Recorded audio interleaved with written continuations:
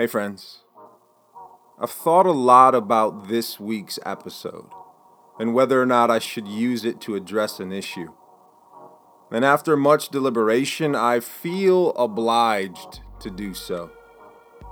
Because recently I have personally witnessed several examples of what can only be described as unfair trade practice, manipulation, guilt trips, irrational behavior.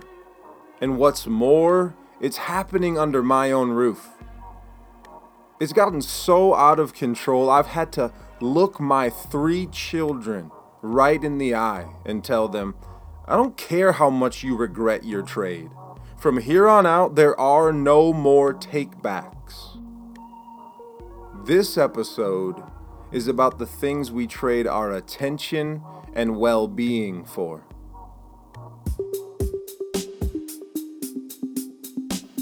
What if I told you that your life right now is worth noticing? This is the Attention Collection. I'm Anthony Garcia.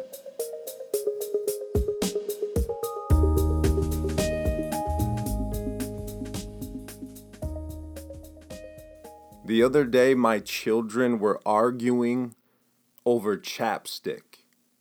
Chapstick. Who had some? Who didn't? Which flavor was superior? These kids have lost more tubes of chapstick than I have ever owned. But they're never enough. They always want more.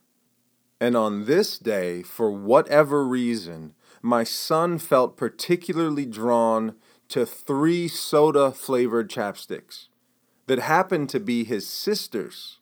Now, these were not brand new chapsticks right out of the package. He had seen them before, but he suddenly couldn't live without them.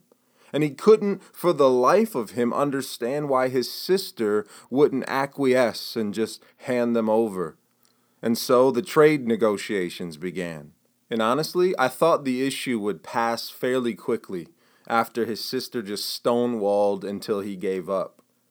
Imagine my surprise when I overheard my son's drum set being dragged from his room into his sister's room. Now, I tried to remain neutral, but this caught my attention. This drew me in. And so I asked, what in the world is going on? Turns out they had settled on a trade agreement after all. 1 drum set for 3 chapsticks. 3 greasy furniture staining items that would quickly find a home between couch cushions, traded for a musical instrument. So I had to ask, son, how is that a fair trade? No joke, his immediate response. It's fair because they smell so good, and it doesn't work that well anyways. He was speaking of his drum set, and to be honest, the snare drum needs some work. It needs a new head, but that's it. He traded a drum set for chapsticks that he would probably forget about in a day, which I'm here to report he's already forgotten about them.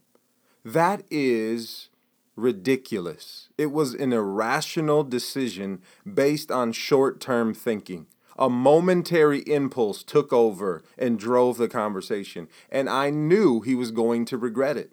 But he insisted. And so that's why I felt obligated in that moment to institute the rule. No matter how much you regret a trade, once the items exchange hands, you can't ask for them back. The deal is done. Now, I thought this would stop them in their tracks. I thought this would cause them to silently do some introspection. Nope. Just a few days later, my other daughter tried to trade her favorite play kitchen for a baby doll. She doesn't like baby dolls. She never plays with baby dolls. What in the world is going on here? And obviously, it's easy to pick out irrational behavior in a small child because it's exaggerated. It's over the top. When they want it, their entire person wants it. It's all over their face. It's snot running down their nose, tears running down their cheeks. But in truth, You and I make trades like this every single day. We trade our mental well-being. We trade our attention. We trade our own best interest for the most trivial things.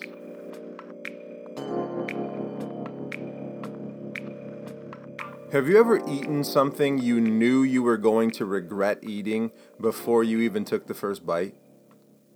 Have you ever sent a text or scrolled a news feed while driving in spite of that little pang of guilt you felt the entire time?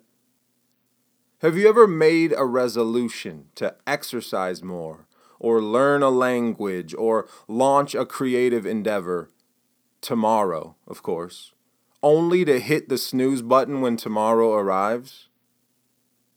Have you ever chosen your phone over your child or your partner or your friend? Of course you have, and so have I. And just like my children, we realize it almost immediately after the trade is made. It wasn't worth it. But the appeal seemed almost irresistible in the moment. And that's the rub. It's a silly trade, but it's also more than that. It's an unfair trade. Think about it. It's unfair to the person you're becoming. It's unfair to tomorrow's you. And it's unfair to the people you care about. Because when you trade your bandwidth and your courtesy and your loving attention for things that ultimately don't matter, no one wins. I have never missed out on Instagram, but I have missed out on meaningful engagement with my family while being on Instagram. And I've never regretted going for a walk, but I have felt pretty silly about skipping one to scroll on my phone.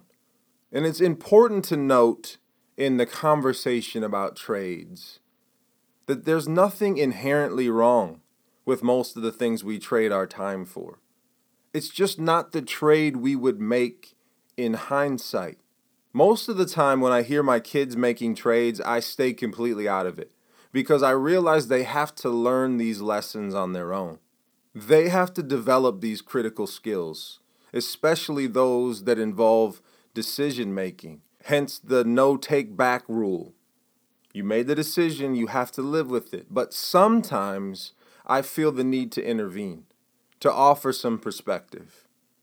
And that's what I did when my daughters were preparing to trade things they valued for things they never even played with.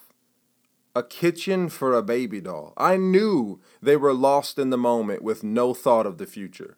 And I just wanted to remind them of their values. Sometimes you and I have to be reminded of our values. Sometimes we're in the middle of a trade negotiation and we can't see past the moment. That's why it's better to make decisions about those tempting cookies at the grocery store instead of while standing in front of the pantry at midnight. It's better to put the phone in another room before dinner instead of trying to avoid it while it buzzes on the dinner table next to the plate. In his book Atomic Habits, James Clear suggests a better way to build an exercise habit. Instead of saying tomorrow's the day, which I've said a million times, and then hoping for the best, he suggests setting your workout clothes, shoes, gym bag, and water bottle out ahead of time. That's not a revolutionary concept, getting prepared for something that's coming later, but we have trouble accessing these things in the moment. And that's why it's so difficult. If I leave my trade negotiations to my sleepy early morning self, I'm going to lose to the snooze button every single time because the pillow seems like the perfect trade in my morning fog. But future me knows that's a silly trade. Making the choice before it's time to trade is the key. Here's what I'm willing to give up. But here is what I value too much to trade. It's not even a negotiation. Economist and psychologist Herbert Simon observed, What information consumes is rather obvious.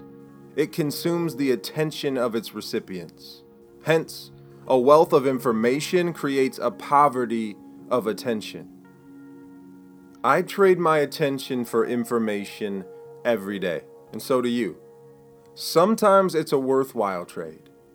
Other times, I put down my phone or I get off the computer and I feel like I've just eaten 10 bags of candy. It's all empty calories. We have access to wells of information that people in earlier civilizations literally would have killed for. And we should take full advantage of those resources. But we don't have to consume it all. And we don't have to consume it all today. We don't have to engage with every platform. In fact, when we overload ourselves with information and stimulus, we rob ourselves of the ability to meaningfully engage at all. In our pursuit to connect, we inevitably disconnect. And that is not a fair trade, no matter how you look at it. It's not fair to you, and it's not fair to the people you want to show up for. And sometimes when we trade things, there's no way to trade back. There's no way to undo it. There are no takebacks. Fortunately, we have within us the ability to make these choices beforehand. We can set parameters in place. We can do things to ensure that when the negotiations start, we already know what we're willing to trade and what we refuse to let go of. And I want to take a minute to just thank you for trading your attention with me. I value your time. I value your engagement. And I hope you find the trade worthwhile. I certainly hope this podcast isn't the chapstick to your drum set, if you know what I mean. And in that vein, the Attention Collection podcast will be taking a break for the month of August. We'll use this time to recharge and refocus, and I'll meet you right back here at the start of September. In the meantime, you can always connect with us on Instagram and on Facebook, but feel free to give yourself a break from those platforms as well. And as always, your life right now, as it stands, with no improvements or bells and whistles, on your best day and your worst, is worth noticing. It's valuable. It matters. Don't trade it for things that don't matter in the long run. Be present with your people. Truly connect. Because we don't become ourselves by ourselves. We're all in this together.